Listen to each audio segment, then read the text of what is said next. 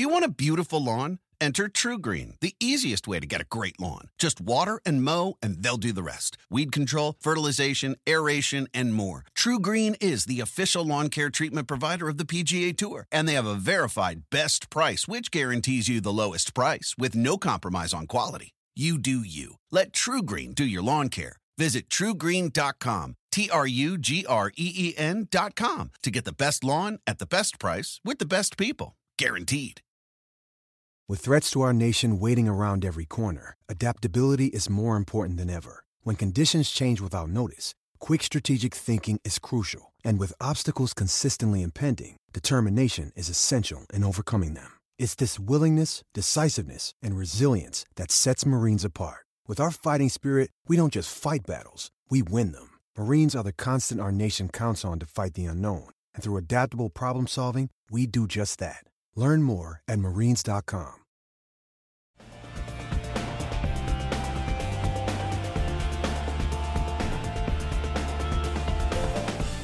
Coming up, Lav and I revisit another solid week for Jordan Spieth and break down the field at the Genesis Invitational. Welcome to the Golf Central podcast presented by Callaway Golf. Callaway staffer Maverick McNealy made a strong run on Sunday at Pebble Beach to finish second, his best career finish on the PGA Tour. He did it with an epic speed driver and a Chrome Soft X golf ball. Maverick plays the unique 12-degree head because he likes the launch and flight characteristics he sees with his driver. He finished fourth in strokes gained off the tee last week. Epic Speed continues to be a popular choice on tour, and there were 24 Epic models in play at Pebble Beach.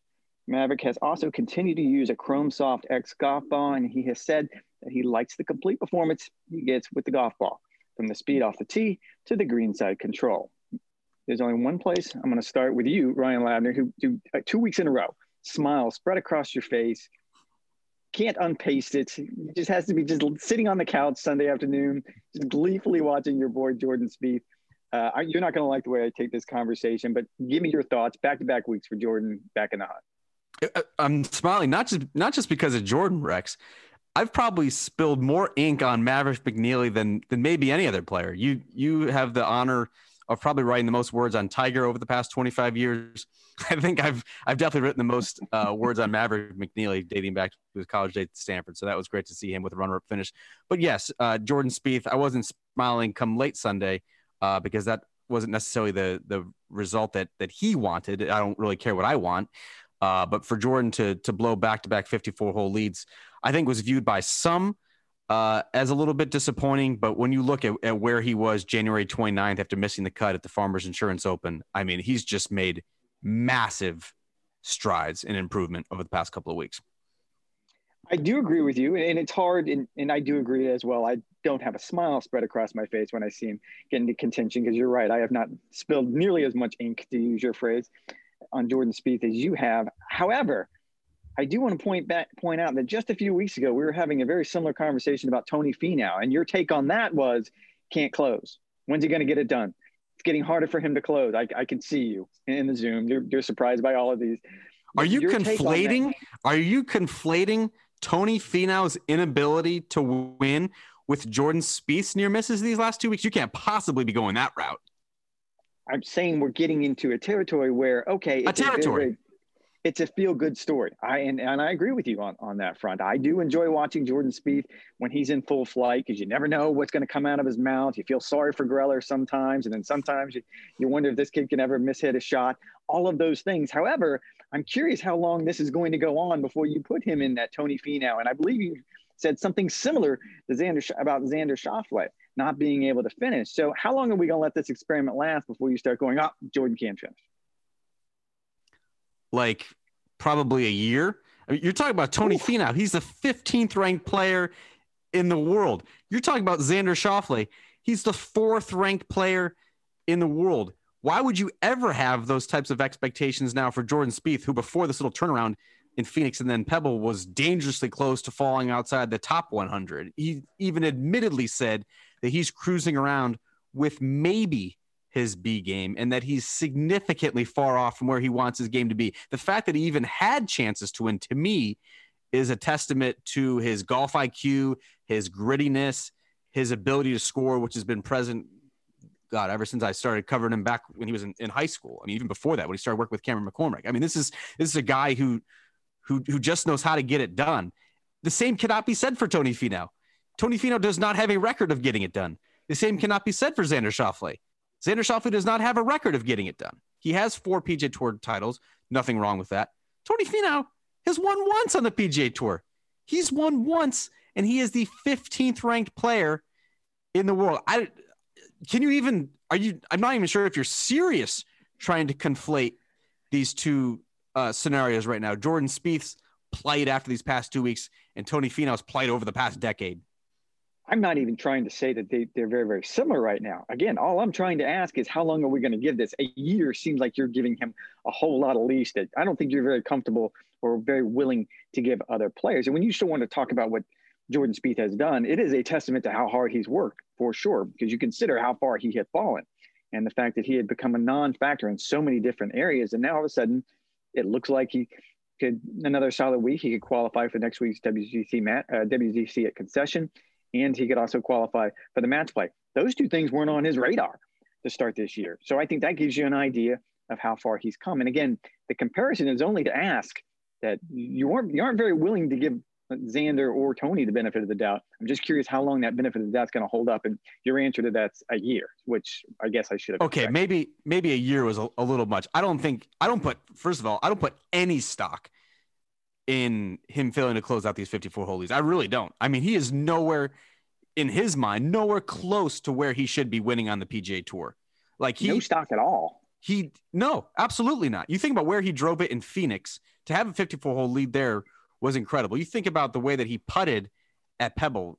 You think of Jordan Spieth historically, he's one of the best putters we've ever seen. And the fact that he didn't gain any ground on the field with his putting at Pebble Beach, and yet he still had a chance to win. Up by 2 shots of 54 holes to go, I think is an indication of how vastly improved his iron play is. You got to keep in mind, Jordan Spieth was the best iron player on the PGA Tour in 2017, and he was almost outside the top 200 2 years later.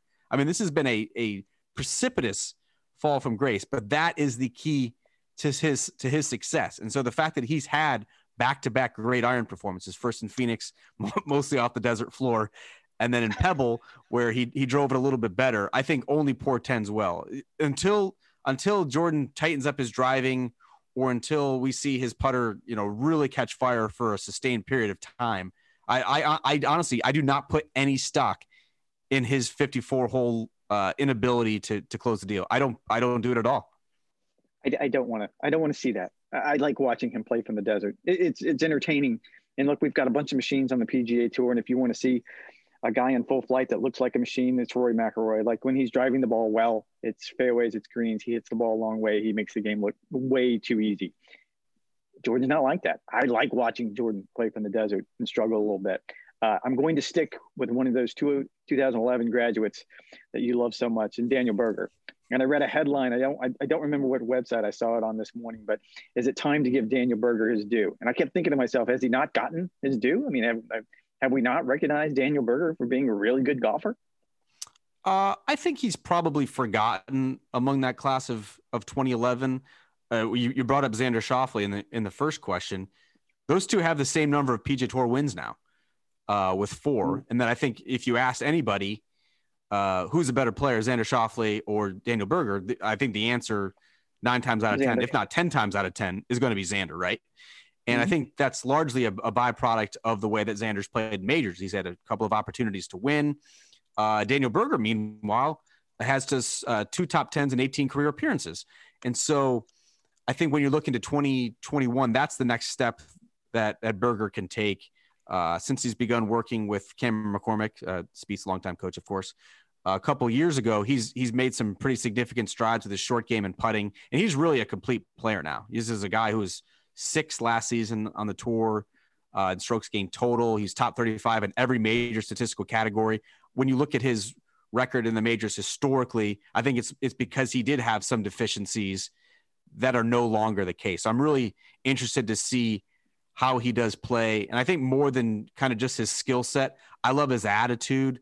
I love his confidence. I love his guts. You think about the shot that he hit on the 72nd hole to close out that victory at Pebble in the closing eagle. It was incredible, really. The guts that took. So much could have gone wrong. He could have snap hooked that into the Pacific. He could have blocked it out way right and been stymied behind the tree. He could have played conservatively, but he took that on and he was rewarded for his boldness. I think that's kind of what comes out with Daniel Berger, and that's kind of the separator between him and some of these other really talented 20-somethings. No, I'm with you. I enjoyed the swagger. And even when he really didn't have much of a reason to have much swagger, he went through some injuries and didn't play very well. And there was a time when you wondered, wow, is he going to be the guy from that class that really doesn't make it?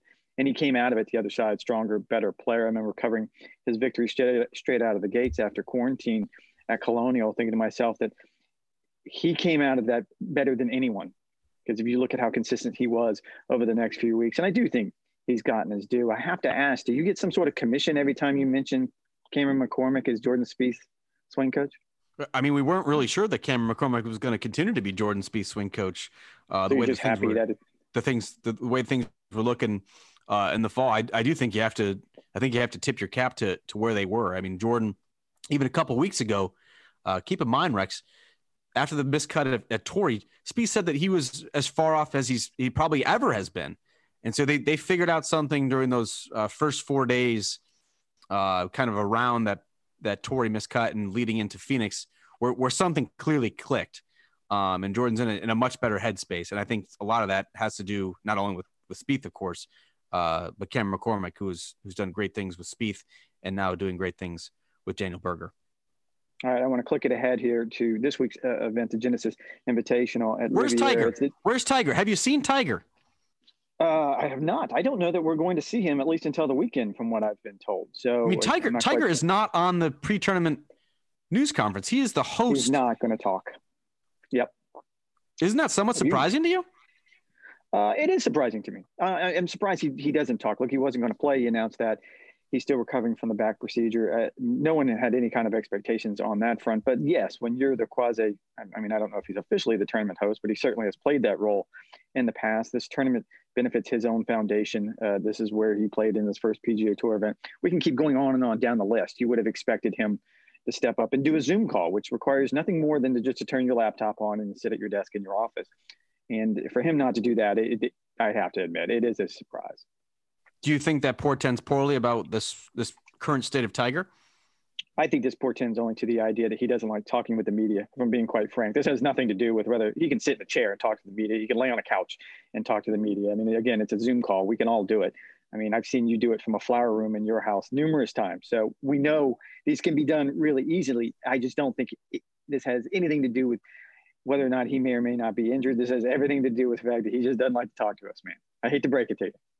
I think I do find it very interesting, though. I mean, this is an opportunity. I would be shocked if he's not there on Sunday to help hand out the trophy for a tournament that benefits his foundation. But it does lead to an interesting question. Obviously, in a normal year, if he doesn't have a fifth back surgery, you would have thought that he would tee it up at Riviera.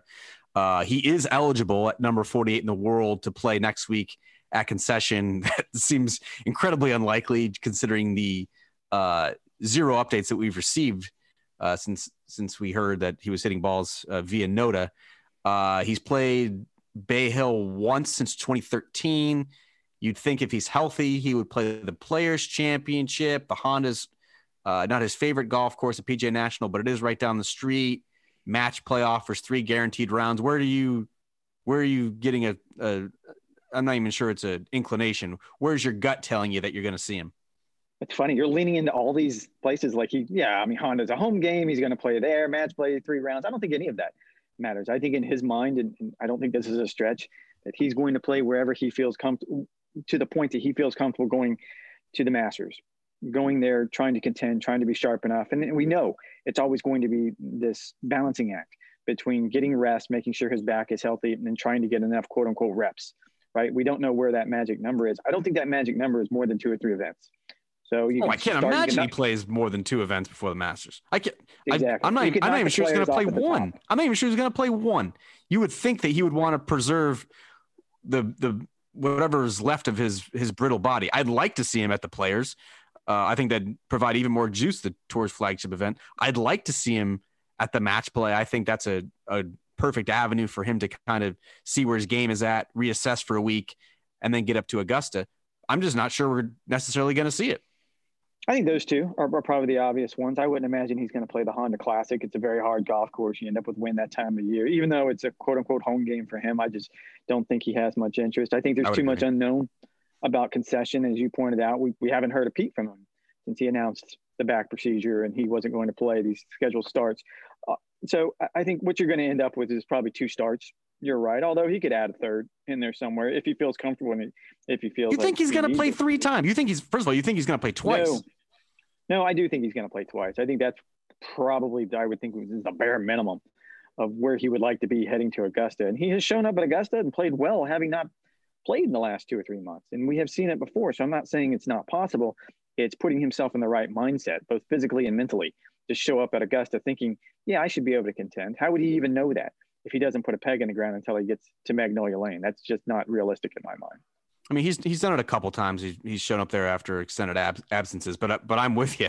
I mean, in 2021 with Dustin Johnson in full flight and all these other great players who are going to be playing 5, 6, 7 times before we get to Augusta in early April, I'm not sure I would necessarily want to show up there kind of wondering exactly the type of form that I'm going to show when I'm playing my first tournament in what would have been 5 months. I don't think that's just not a recipe for success. I wouldn't think so. And especially when you look at this week's field. I mean, like I said, it's 8 of the top 10 in the world. I mean, you have plenty of players here that would fall into that category, including Justin Johnson, Adam Scott, who's the defending champ, Rory McIlroy. I mean, this field is probably the best field of the year that we're going to end up with until we get to the Players Championship. And what really took me this morning is where I was kind of going down the list of previous winners.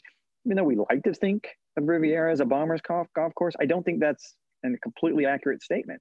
I think if you look at the list of winners, Mike Weir has won here before. He's certainly not a bomber. Now, it's been a minute, but I just love James the idea. Hahn, John Merrick. I mean, you've had, I wouldn't say weird winners, but you've had some guys a little bit off the radar. Bill Haas wasn't a bomber back in the day. Yeah, but would you call Dustin Johnson the favorite? The favorite? Yeah. Oh, yes. By a very, very wide margin. I mean, Vegas doesn't lie. He's a 5-1 favorite this week, Rex. Where would you put Rory? This week I'd probably put him somewhere in that 2 to 5 range. This to me, just my personal hunch, it kind of feels like a Justin Thomas week. I think back a couple years ago, he kicked away that 4-shot lead when he had the Marathon Sunday there. He was really disappointed. This is one of his favorite golf courses on the PGA Tour. He's been in position a couple of times to win so far this year. In position a couple weeks ago in Phoenix. Unfortunately, his grandfather, who was very close to, passed away on Saturday night, and his focus was understandably elsewhere in that final round. Had an opportunity to grieve last week, so I think he'll come out focused, hungry, and ready to play. So I would put Justin Thomas as kind of the second, and then in that other range, you got to throw Xander, obviously, Jon Rahm, Rory, somewhere in that vicinity. Well, the reason I bring Rory up is we've gone back and looked at what happened early last year when he got off to that hot start, but he wasn't winning events. And this is the only one that he's ever pointed out and said, this is the one that bugged me, because he started the final round tied for the lead and then struggles on Sunday. And I think he ended up finishing tied for 4th. I think that being the case, I would think that everything he has gone through up to this point would be a tipping point. Now, this is a little inside baseball, but it just broke this morning that he was elected to the chairman at the Player Advisory Council. I knew you were going to bring this up. And it's inside baseball. I know it's probably not the most exciting stuff. This is like what you do, your math and your reading, which doesn't seem to make a very good podcast.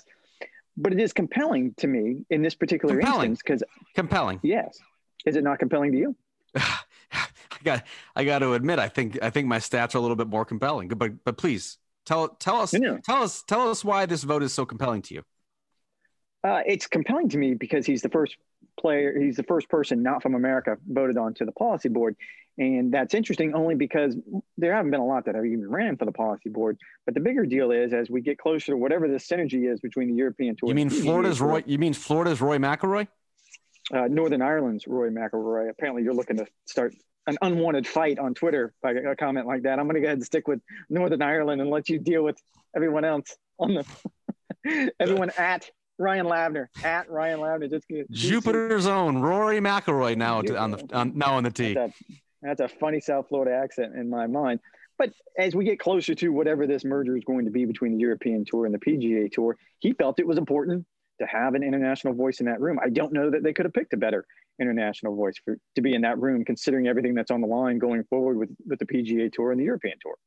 No, I totally agree. I think he's a terrific choice. When you think of players who are splitting their time, Rory doesn't play on the European Tour as much as say he did 5 or 10 years ago, but he's still playing more than a Justin Rose or a Henrik Stenson or some of those guys in the old guard. I think that he's actually the perfect choice in 2021 when you do want to start to kind of build the relationship there, develops, as you said, a little bit more synergy. I could see Jon Rahm taking over this mantle in a couple years, and it's just players of that ilk can understand what goes into being an international player, which events are important, which events they want to make time for. I think Rory's the perfect choice, and he's proven to be a pretty level head and a pretty old soul when it comes to these types of discussions as well.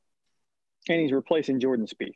So if you want to bring it full circle to why I find it compelling for a lot of different reasons, because Jordan Spieth was actually the only player before Rory to have been number one in the world at any point in their careers and served on the policy board. I say this all only to point out that players of a certain generation, and I'm talking to you, Tiger Woods, and I'm talking to you, Phil Mickelson, had no interest in this type of thing. They were never on the policy board. They were never on the pack. They didn't want to be involved in these little minutia conversations about what all 144 players in a field think and feel. They didn't care. They wanted to go out and do their thing. It is interesting to me that this is changing. You've had Jordan Spieth serve on the policy board. Rory McIlroy is going to. Justin Thomas ran for it and was not elected to the policy board. So all of these things is very compelling to me. You want to know why Jordan Spieth is so widely respected and regarded? He had to have been 23 or 24 when he was the PAC chairman. When he was announcing back in 2018, he couldn't have been, I think he's 27 now. He couldn't have been more than 23 or 24. So to have someone who's kind of head of the players, for lack of a better phrase, you could do a whole lot worse than one Jordan Spieth. Nope, I agree. So clearly you found it a little bit more compelling than you led on to. Very good. Yeah, I mean, I still like my stats. I think they provide better context. And I am glad we waited till the end of the podcast for you to get this little note in, because we all know, Rex, that in your wildest dreams, if you could have one thing, it would be membership to the PGA Tour policy board. I mean, that would really sit in the room? What you wanted. No, you want to be actively involved. If they had a spot for a media member, I'm not sure why. I'm not sure why they would, but if a player advisory council somehow needed a media member, you would be front of the line. You love the PAC, love it. No, I would not. And now, if you're going to let me sit in the room and listen to the conversations, I'm all for that. When's their next meeting? Do you think that you can lobby to at least just be a fly on the wall? I think I've thrown that out there before, and it gets shot down every single time, which is why I have to go sneaking around and asking guys behind people's backs. It's probably done on Zoom now. Can't you just hack a login? Into Zoom? I think you gave me an idea. I think you gave me a very good idea. What are you grilling this week? I'll let you get out of here on this. What's on the Gateway Grill, everybody? Ding, ding, ding. Well, I'm solo dadding for the next couple of days, so I'm not sure my 2-year-old is going to let me sneak off to do a multi-hour grilling. I am going to fire up the Gateway tomorrow for a little bit of pork tenderloin. We're looking to do probably a pizza on the egg later this week while I kick back with a couple beers and watch the coverage. And then Rex, I'm back on the road next week. My first tournament since the Masters in person. I'll be at the WGC at Concession, so I'll be doing the podcast on site. All will feel right in the world once again. I will say I miss you this week, because usually all we do is we find bad places to eat and we get caught in traffic. So now I'm having to do that myself out in Los Angeles. Bad places to eat. I can't find a good place to eat. It's not a fan. That sounds like a you problem. Maybe. I mean, we're in the middle of a quarantine out here. There aren't too many options this week, so this is probably not the best week for me to try. The pandemic's almost over. Aren't you almost not vaccine? In Los Angeles? Aren't you almost vaccine eligible? I am not. That's a little out of my age group, but I appreciate you bringing it up. That'll do it for this week's Golf Central podcast presented by Callaway Golf. We'll talk to you next week.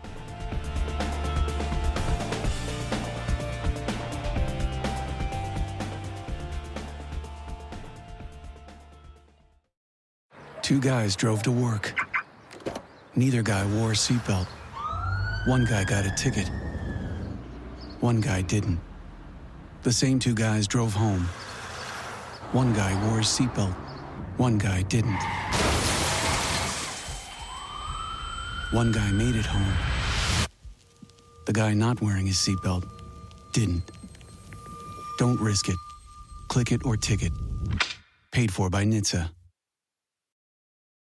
It's hard not to add a side of hot, crispy hash browns to your favorite McDonald's breakfast. It's even harder not to eat said hash browns before you get home. Ba-da-ba-ba-ba.